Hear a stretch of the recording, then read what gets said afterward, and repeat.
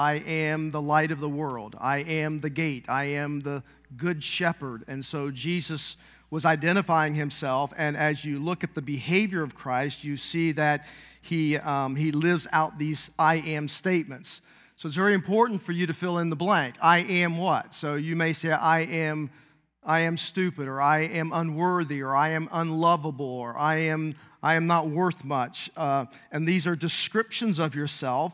And those descriptions then lock into your mind. That is, it sets the tone of how your brain is thinking about yourself and how you see yourself when you look in the mirror. And so you're going to live that out because your life always moves in the direction of your most dominant thinking. And so if these are the thoughts you have about yourself, you don't have them just once a day. You have them hundreds of times a day and thousands of times during the week. And so it governs and directs your behavior. So what Jesus wants to do is that he wants the I am statements that is used of him to help define us so that we see ourselves like God sees us. We see ourselves as Jesus sees us. Not what other people say about you, not what you may say about yourself. God wants you to know that He is deeply interested and wants to be directly involved in your life and in changing your thought patterns of how you see yourself, and then how, as a result of that, you begin to live differently.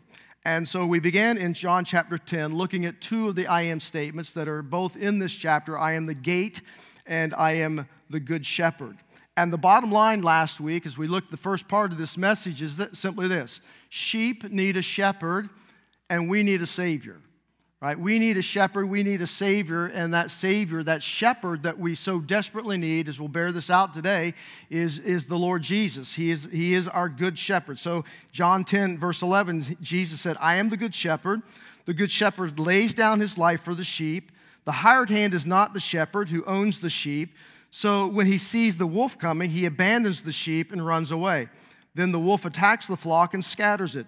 The man runs away because he is a hired hand and cares nothing for the sheep. So in other words, if this shepherd hires somebody to watch his sheep and the predators come after the sheep, he's abandoning them, right? It's like, I'm taking care of myself, forget about the sheep. But Jesus says, I am the good shepherd. I know my sheep and my sheep know me. Just as the Father knows me and I know the Father. And I lay down my life for the sheep. I have other sheep that are not of this.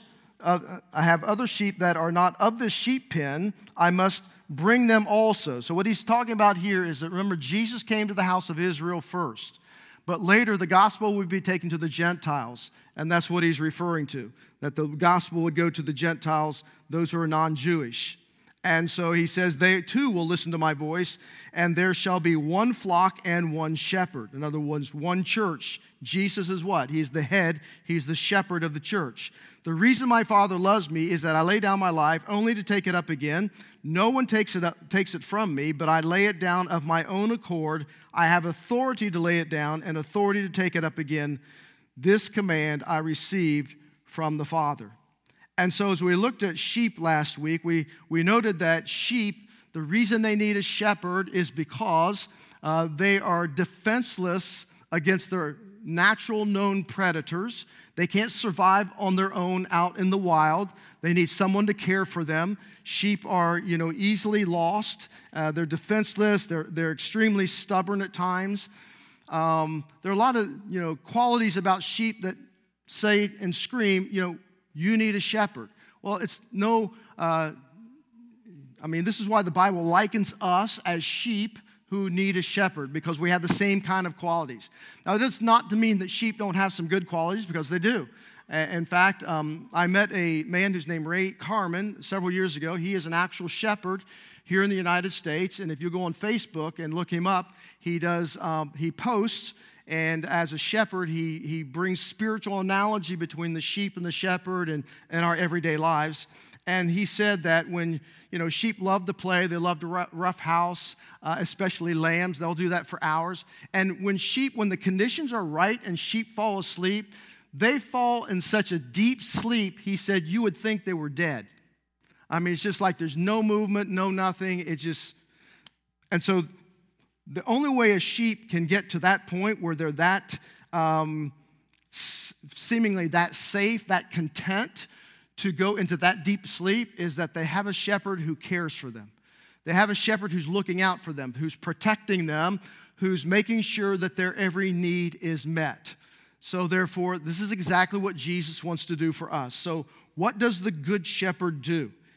He takes them into the pasture, he waters them, he feeds them, he cares for them, he provides security for them, and he wars against their predators.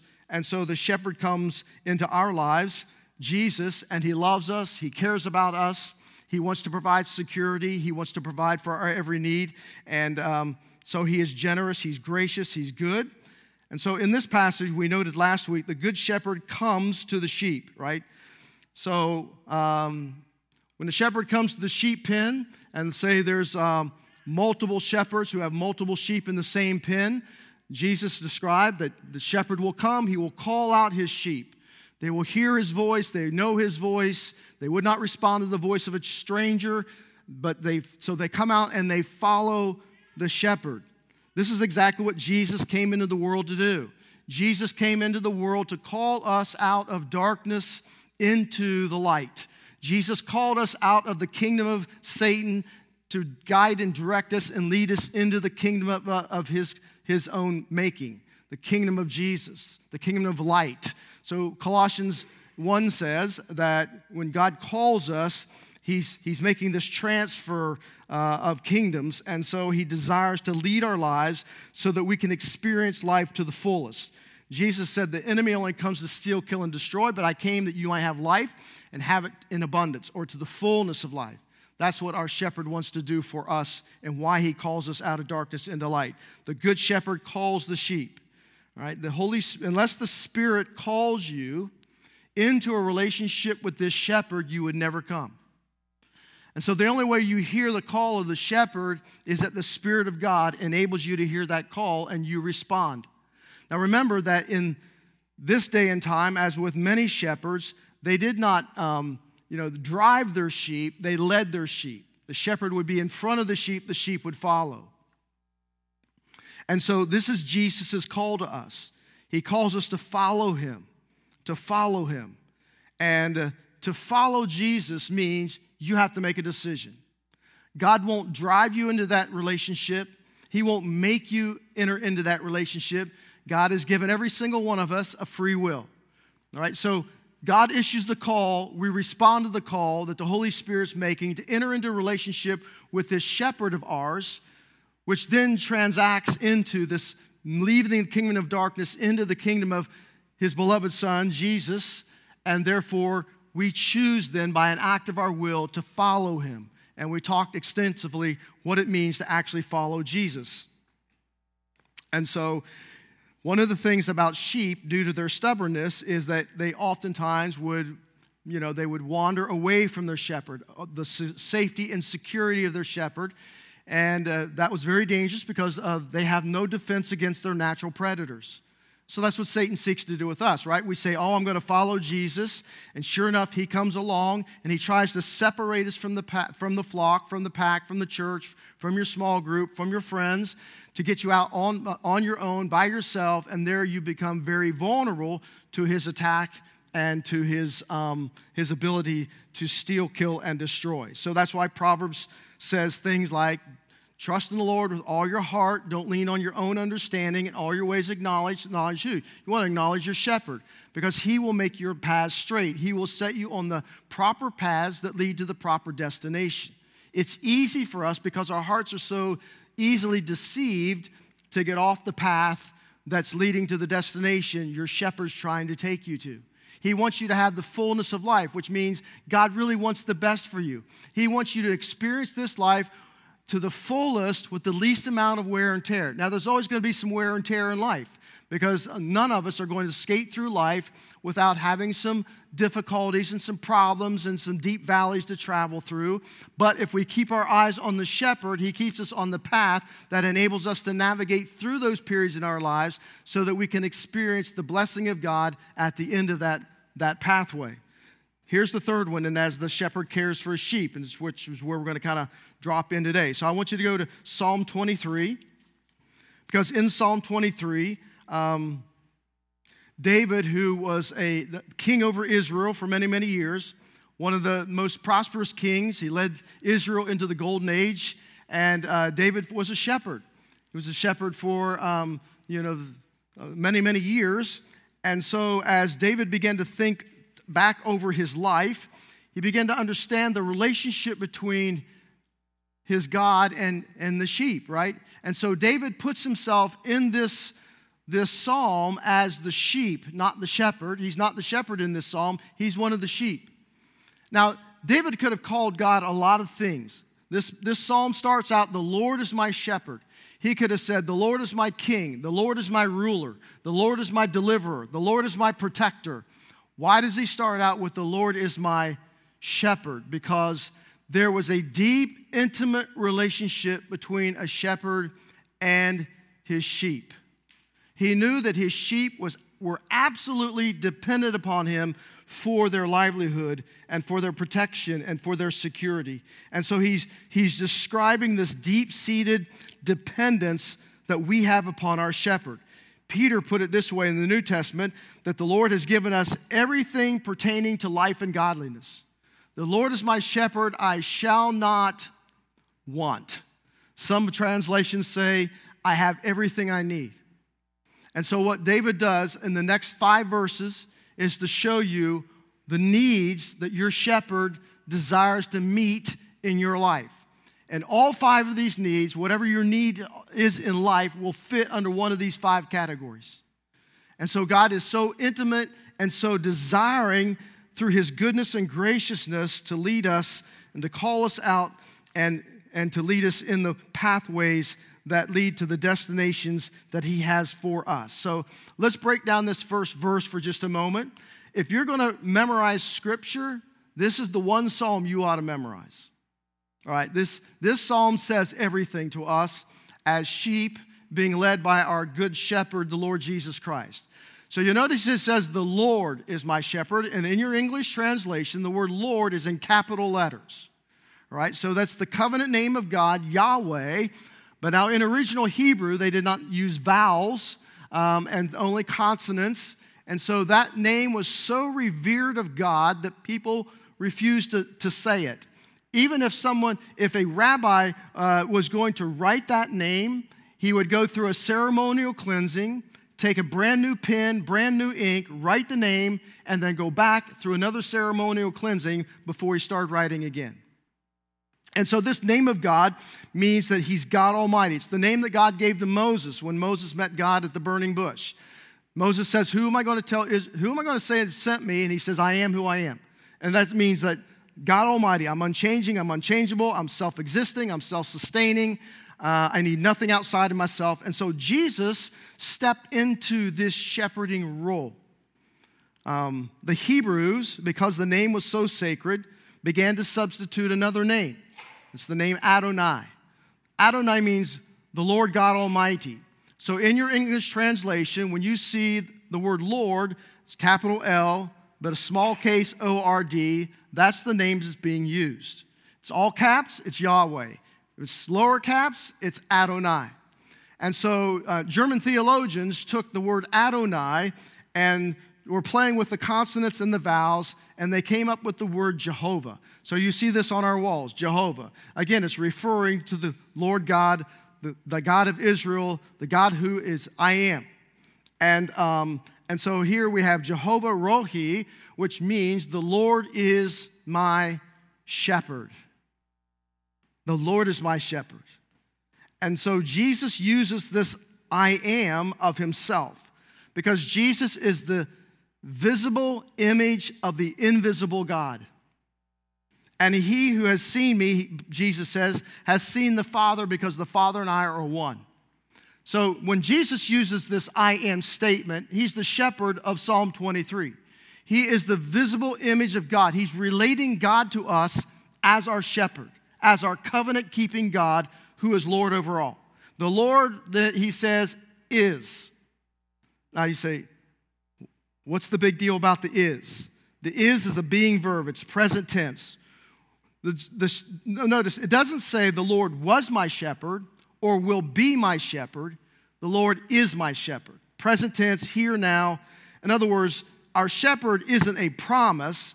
A promise is a statement of declaration that God makes to you about something in the future.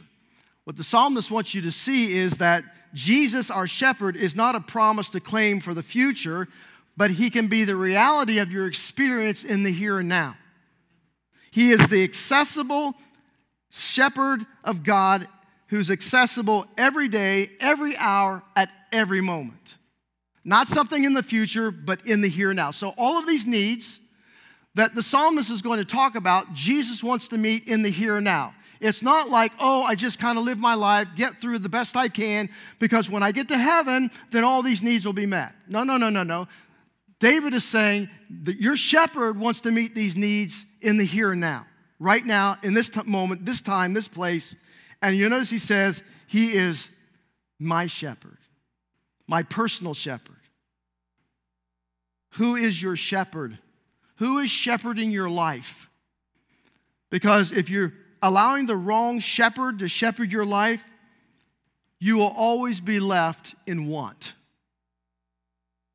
That's how you know you're really following Jesus. Because when Jesus is my shepherd, I have everything I need. I shall not be in want. Doesn't mean he'll give you everything you want. It just means he gives you everything you need in these 5 basic areas of life. So here's the first one. He provides for our spiritual needs. He always makes provision for our spiritual needs. Beginning in verse 2, it says, he makes me lie down in green pastures. Now here's something about sheep. They cannot lie down and rest if they feel anxious, if they feel insecure, or if they feel frightened. They just won't do it. The conditions have to be right. They lie down when they feel secure, when they feel content, and when they feel at peace. It's kind of like you at night, right? If you lay down in your bed and your mind is filled and your heart's filled with anxious thoughts, something if fearful is troubling your mind, you can't sleep either.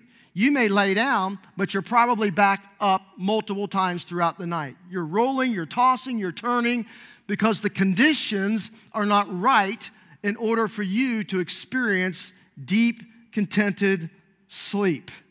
And so this is what the shepherd is going to provide for his sheep. A place of security, a place of contentness, a place of peace. Now, we tend naturally towards what the Bible calls being discontent or covetousness. And covetousness simply means we have a hard time relaxing because we never feel like we have everything we want. We are just so prone as sheep to always be searching, always be running after something, rather than being prone to want what we have. We're prone to want what we don't have, and we feel like we can never be completely content until I find that next thing I think I gotta have in order to have contentment in my life.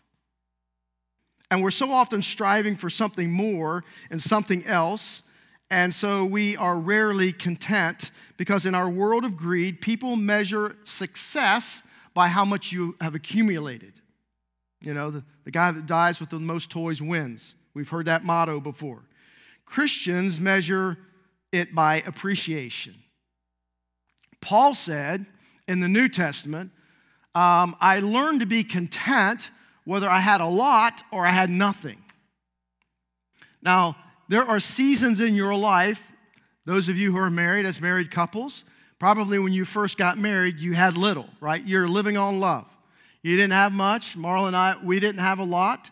And then when God called me to go into ministry and go to school, we packed up everything we owned in the back of my pickup truck, went off to college, and it was a furnished apartment that we were at with other students who were married there. We didn't have 2 nickels to rub together. We're paying for school, and both of us are in school, and we're trying to work jobs, And so when it came Thanksgiving, we didn't have the money to go home. So I worked for a butcher. So he gave us a turkey, and somebody else worked somewhere else. And one girl worked at Ponderosa, so they let her cook the turkey there. And so we just took a little bit, the meager things that we had, and we spread out our Thanksgiving dinner. And there was 4 couples, and we had one of the best Thanksgivings we've ever had, and we had nothing.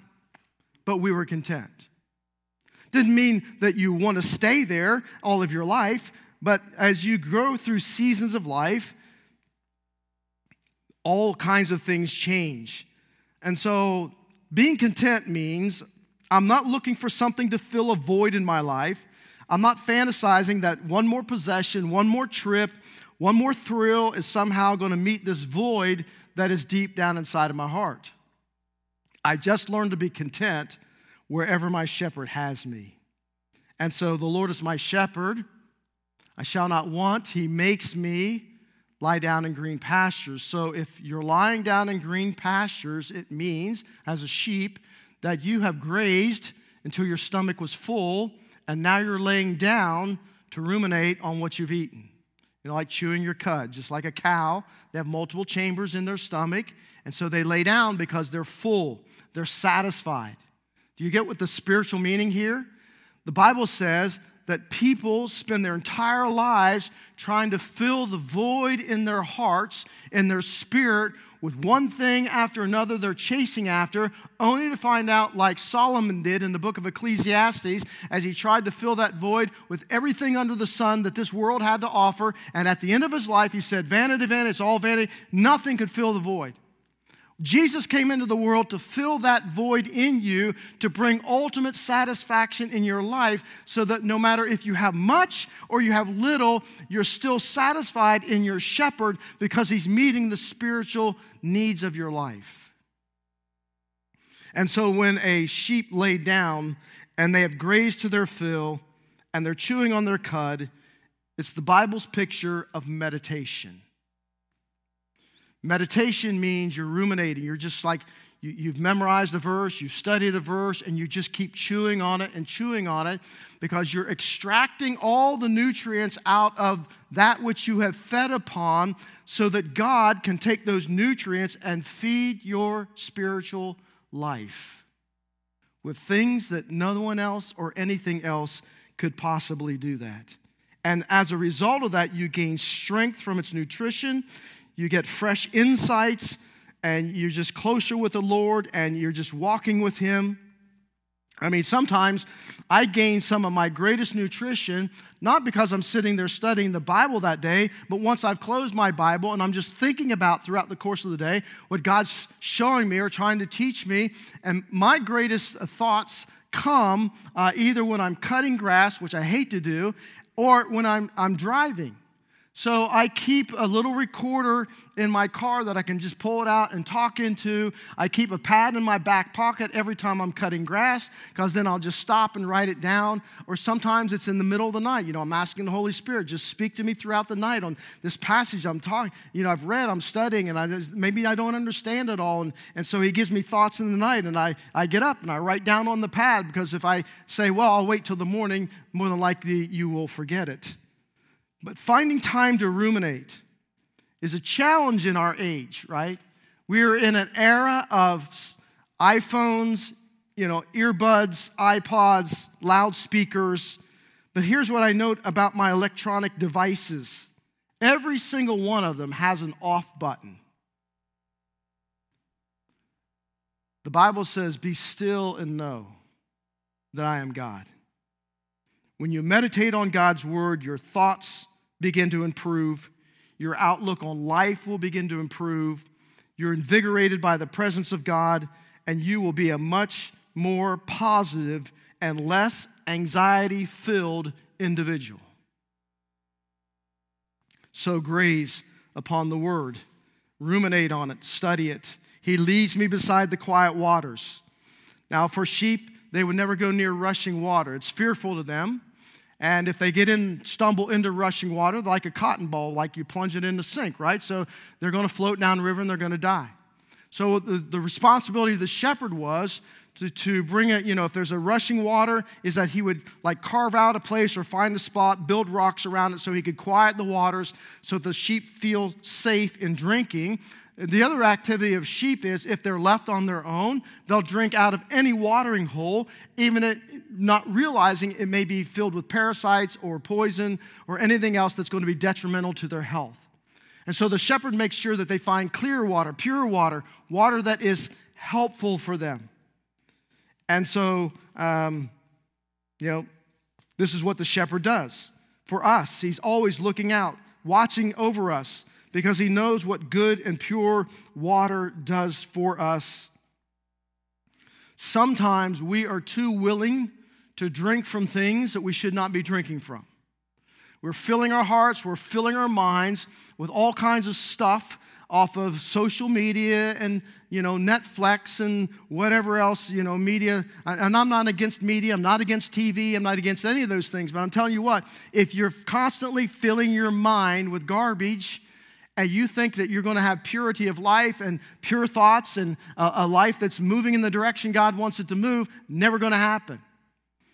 I turned on a movie the other night on Netflix that someone recommended to me because this particular actor I like, and within 15 minutes, probably within the first 10 minutes, the F-bomb was dropped about 20 times. I said, that's it. Why would I sit there for the next 2 hours and fill my mind with this kind of stuff? I'm drinking from a poisoned well. I'm not eating from the green pastures. And so Jesus says, I am the living water, right? Out of me flows rivers of living water. And so Jesus wants to take us to draw us from the well of Christ, our good shepherd, so that the Holy Spirit of God takes the Word of God, begins saturating it into our hearts, our soul, our mind, every spiritual need and thought that we need to have in order to walk the path that God wants us to walk, that gives us the most abundant life possible in this world in which we live. And it says, the result of that is, he restores my soul. That's present tense, which means immediately. And what can happen is that sheep, because the way they are built, their legs are short, they have big torsos, especially a ewe that's carrying a lamb can oftentimes lay down in a pasture, but if she lays down in an uneven ground, she can't get back up. And she may lay there for hours, which is really detrimental to the safety of the sheep, because now she's susceptible to a predator and, can't get back up, would lay there and eventually die. So what would the shepherd do? This is a sheep that was called cast. And so the shepherd would come to this cast sheep and would not immediately set it on its feet, because now the blood has removed from the extremities, and because they are a ruminatory kind of mammal with chambered stomachs, is that the gas would build up and begin to blow it out. And so the shepherd would literally get down and begin massaging the legs and massaging the belly and massaging the lamb, the sheep, until eventually he would put it back up on its feet. He would restore it to a position that would enable the lamb to function once again. See, some of you may have come in here today and your heart is filled with anxiety and you're downcast. If there's ever a time that our society, our country is filled with anxiety, it's now with coronavirus hitting the market, right? So people are filled with anxiety, they're filled with fear, and fear and anxiety is now driving people in very unhealthy ways.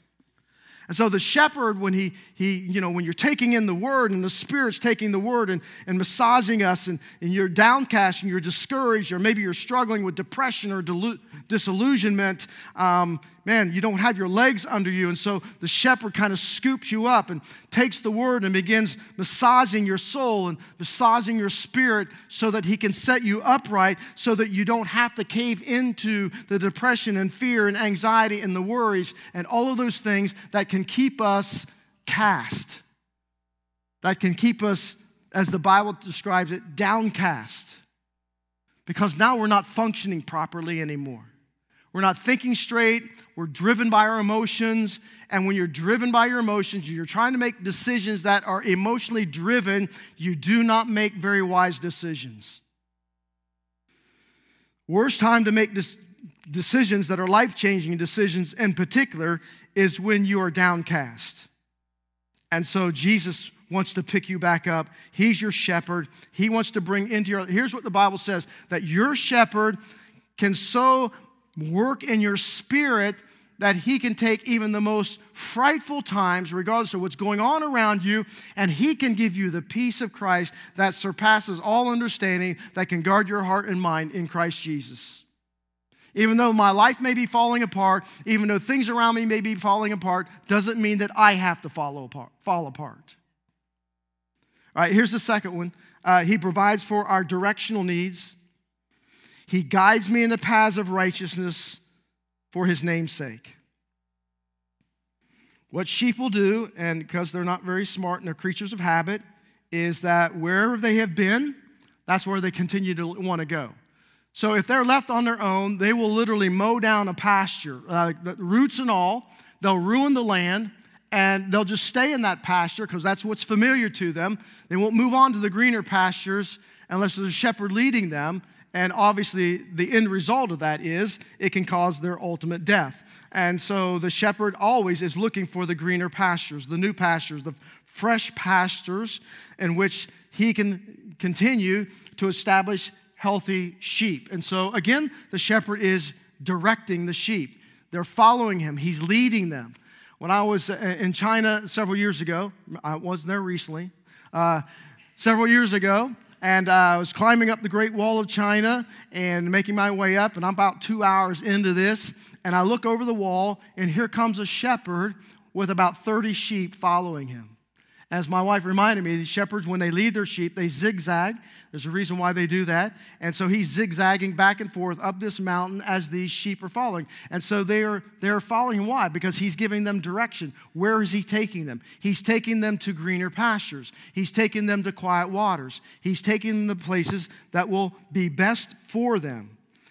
The definition of insanity is you keep doing the same thing expecting a different result, right? We've all heard that. If you're in a rut today, then it's probably because you need to learn how to hear the voice of your shepherd, because Jesus never leads us into ruts.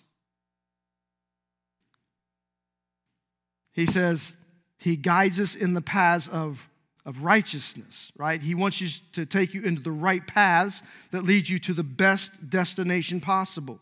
That's why the Bible says that his mercies are new every single day. So without Jesus, we are vulnerable to the lies of our enemy. Who is our enemy? Well, Satan is our enemy, right? He only speaks in lies. Jesus says earlier in the Gospel of John that he is the father of lies, and that's the only way that he speaks. So if my mind, my thought patterns are built upon lies, for example, the lies you believe about yourself, like you're unworthy and you're unlovable and you're stupid and you're fat and you're ugly, and all these negative things are rolling around in your mind, those are not words or statements from your shepherd. That is not the way God sees you. Those are not the thought patterns he wants you to have. Because again, your life always moves in the direction of your most dominant thoughts that you're having. And so he wants to redirect our thinking. And so he comes and he wants to guide us and walk us, but we have to recognize his voice. And so last week we talked about how God speaks to us. The primary way is through his word, or from his spirit to our spirit, circumstances, through other people at times. There are a lot of different ways that God speaks. But here's what Jesus said in John 10. My sheep hear me and they know my voice. We'll say, but I'm not sure if I know God's voice. If you don't know his voice, it's for one of two reasons. You know, if you're in a crowded room, like my wife and I went to a birthday party last night for somebody who just turned 60, a woman we met couple years ago, and so we're in this upstairs. It's in Lancaster downtown, and we're in this like ballroom, party room, and so they've got music going on because of the DJ, and as you know, I described my hearing before. If I'm in a crowded room and I've got background noise, my ears pick that up. It's hard for me to pick up conversations. But if my wife were to walk in the doorway behind me and say my name. See, I can hear all the voices, but if she said my name, I would immediately know it's her. Why? Because we spent so much time together, right? We've spent the last 42 years together. Or is it 43? I don't remember. So, somewhere in there. So we her voice is so familiar to me. Well, the point is this. If you cannot recognize the voice of your good shepherd, maybe either you don't know him or you've just not spent enough time listening to his voice. God wants to speak. If God called you out of darkness into light, that means you've heard the voice of the Spirit, right? He called you into that relationship with Jesus because, again, the Bible says, unless he calls you, you would have never come. Sheep left unto themselves are stubborn. They just won't do that. So the good shepherd calls you by name because he's personal and he is relational. So if you have a difficult decision to make, right? If you have a difficult decision, like should I take this job in another city? Should I stay here? Should I keep dating this person? Should I not date them? Should I, have more kids, not have more kids? When you have a decision to make, just tell God. And you may just say something, like, God, Jesus, you are my good shepherd. You are my guide. I really want to hear from you, and I want to follow you. So if you will show me what I should do, I will follow you. Now, you had better mean that. Because here's often what we do. We say, God, I want to hear from you. I want to follow you. And then God speaks, and then we're like, I'm not sure about it. You got to be willing to follow the direction and not act like Jonah, who God told him his specific direction he was supposed to go, and he said, nope, not doing it. Headed in the opposite direction. You don't want to be like Moses. God spoke to Moses and said, here's what I want you to do. And Moses said, no, you got the wrong person. I stutter. Here's a million reasons why you got the wrong person. You want to be like Isaiah, who said, here am I, God, send me. So I'm telling you, the shepherd wants to speak. He wants you to know the directions he wants to give you, but you have to be willing to follow it, and you need to lay that out up front. God, no matter what you say, I'm choosing to follow because I know you're my shepherd, and you're setting my feet on the best path that leads to the best destination for my life for here and now. The next one, he provides for our emotional needs. He goes on to say, even though I walk through the valley of the shadow of death, I will fear no evil because you're with me, your rod and your staff, they comfort me. The valley of the shadow of death.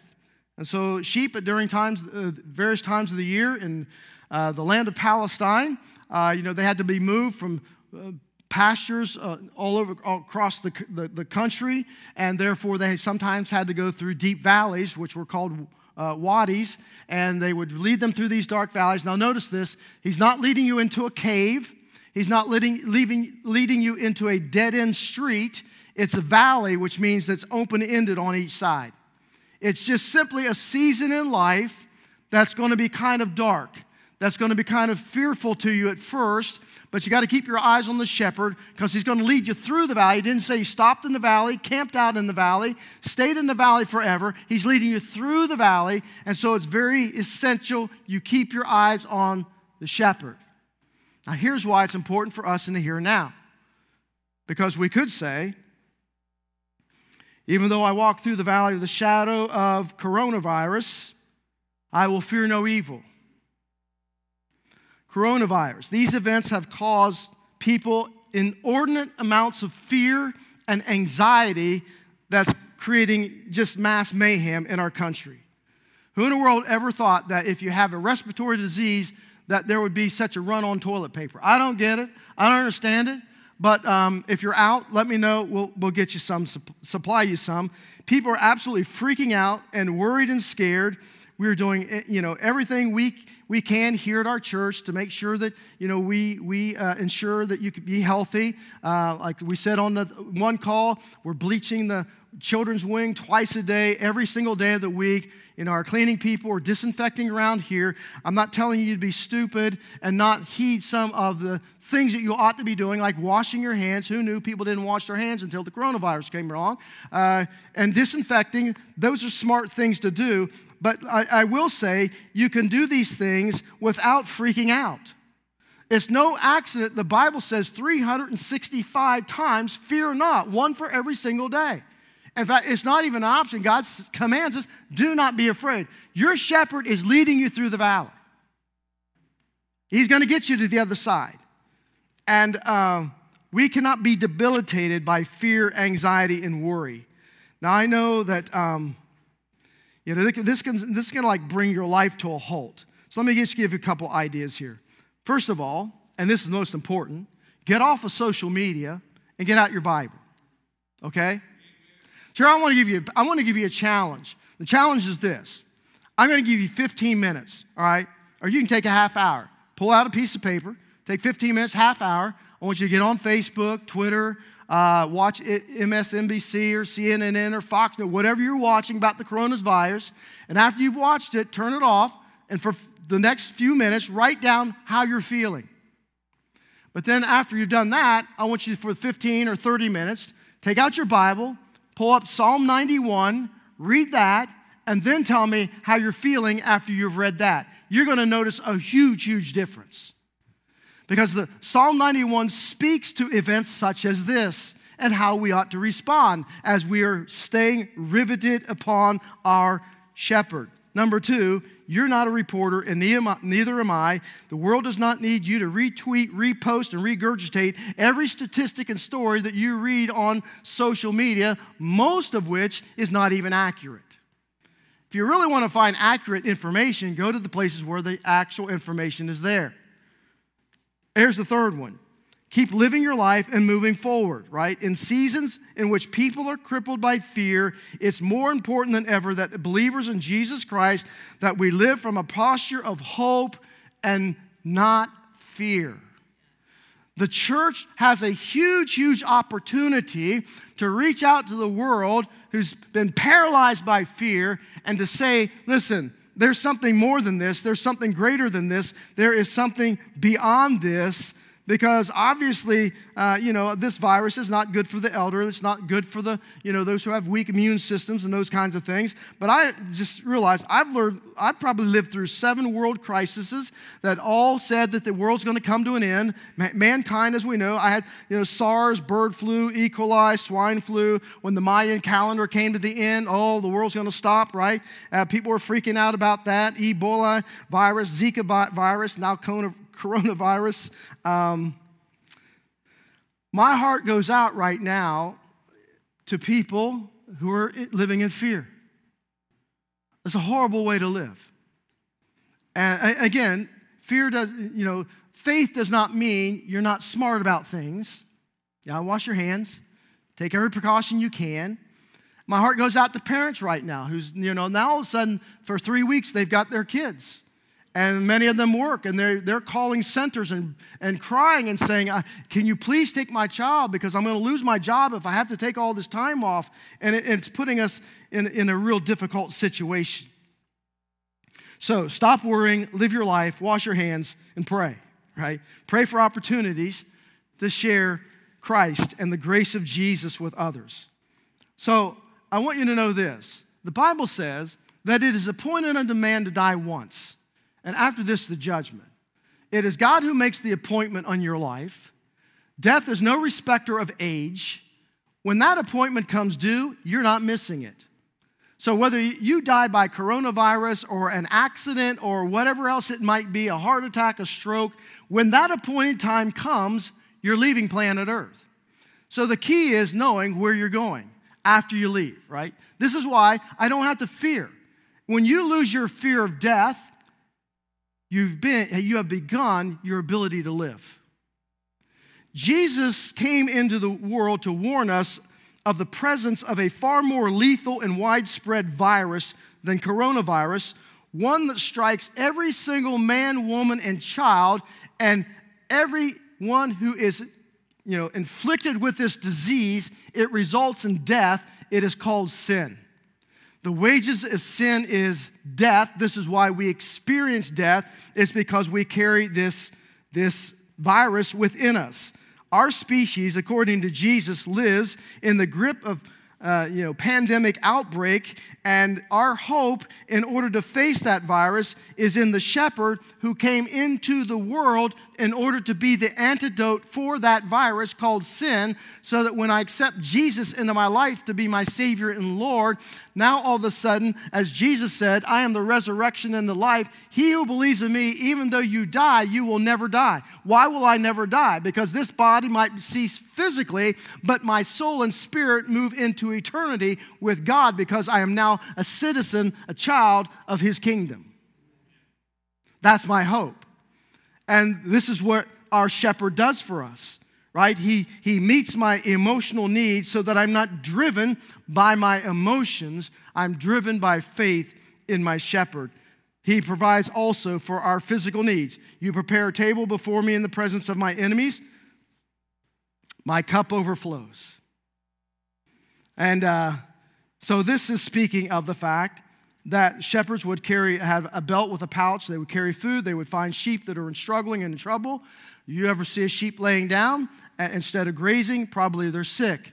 And so they would take it out and they would lay out a table, so to speak, and hand feed the sheep to get them back to healthy and moving on. Notice what he says, that our shepherd, in meeting our needs, he does this in the presence of our enemies. In the presence of Satan has to watch as our shepherd meets our needs, because we're not going to allow fear to drive us to allow him to steal, kill, and destroy us. My hope, my faith, my trust is in the shepherd who provides everything that I need. You anoint my head with oil.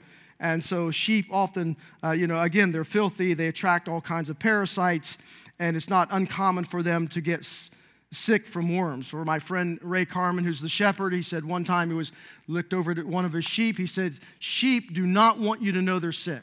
They'll do everything in their power so that you won't know that they're sick. Like humans, right? Like men.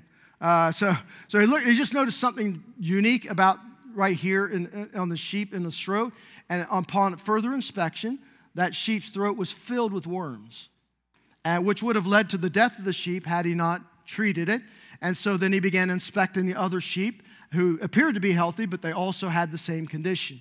And here's the spiritual extraction he brought out of that. He says, we have an enemy from the outside who's Satan. We also have an enemy from the inside. Things like bitterness and anger and jealousy and envy and all of those things, hatred that come from the inside that seek to wound us and to destroy us. An unforgiving spirit can destroy you quicker than anything because you are burying toxic emotions from which you cannot find healing from until you come to the only one who can bring that healing, and that is your good shepherd. My cup overflows. So in that day and time, if you went into a Palestinian home as a guest, you ever have somebody come in your home, they wouldn't go home? Like you said, you invite them over that evening. It's like, it's 12 o'clock. They're still not going home. Well, in Palestine, when you enter into somebody's home as a guest, they would fill your cup with wine. And as long as they kept filling that cup, they were saying to you, stay a little longer, stay a little longer. When they stopped filling it, it meant go home. You're done, go home. So what Jesus is saying here as our shepherd is that we are always, always, always welcome in his presence. He never tells us to go home. And the last one, he provides our eternal needs.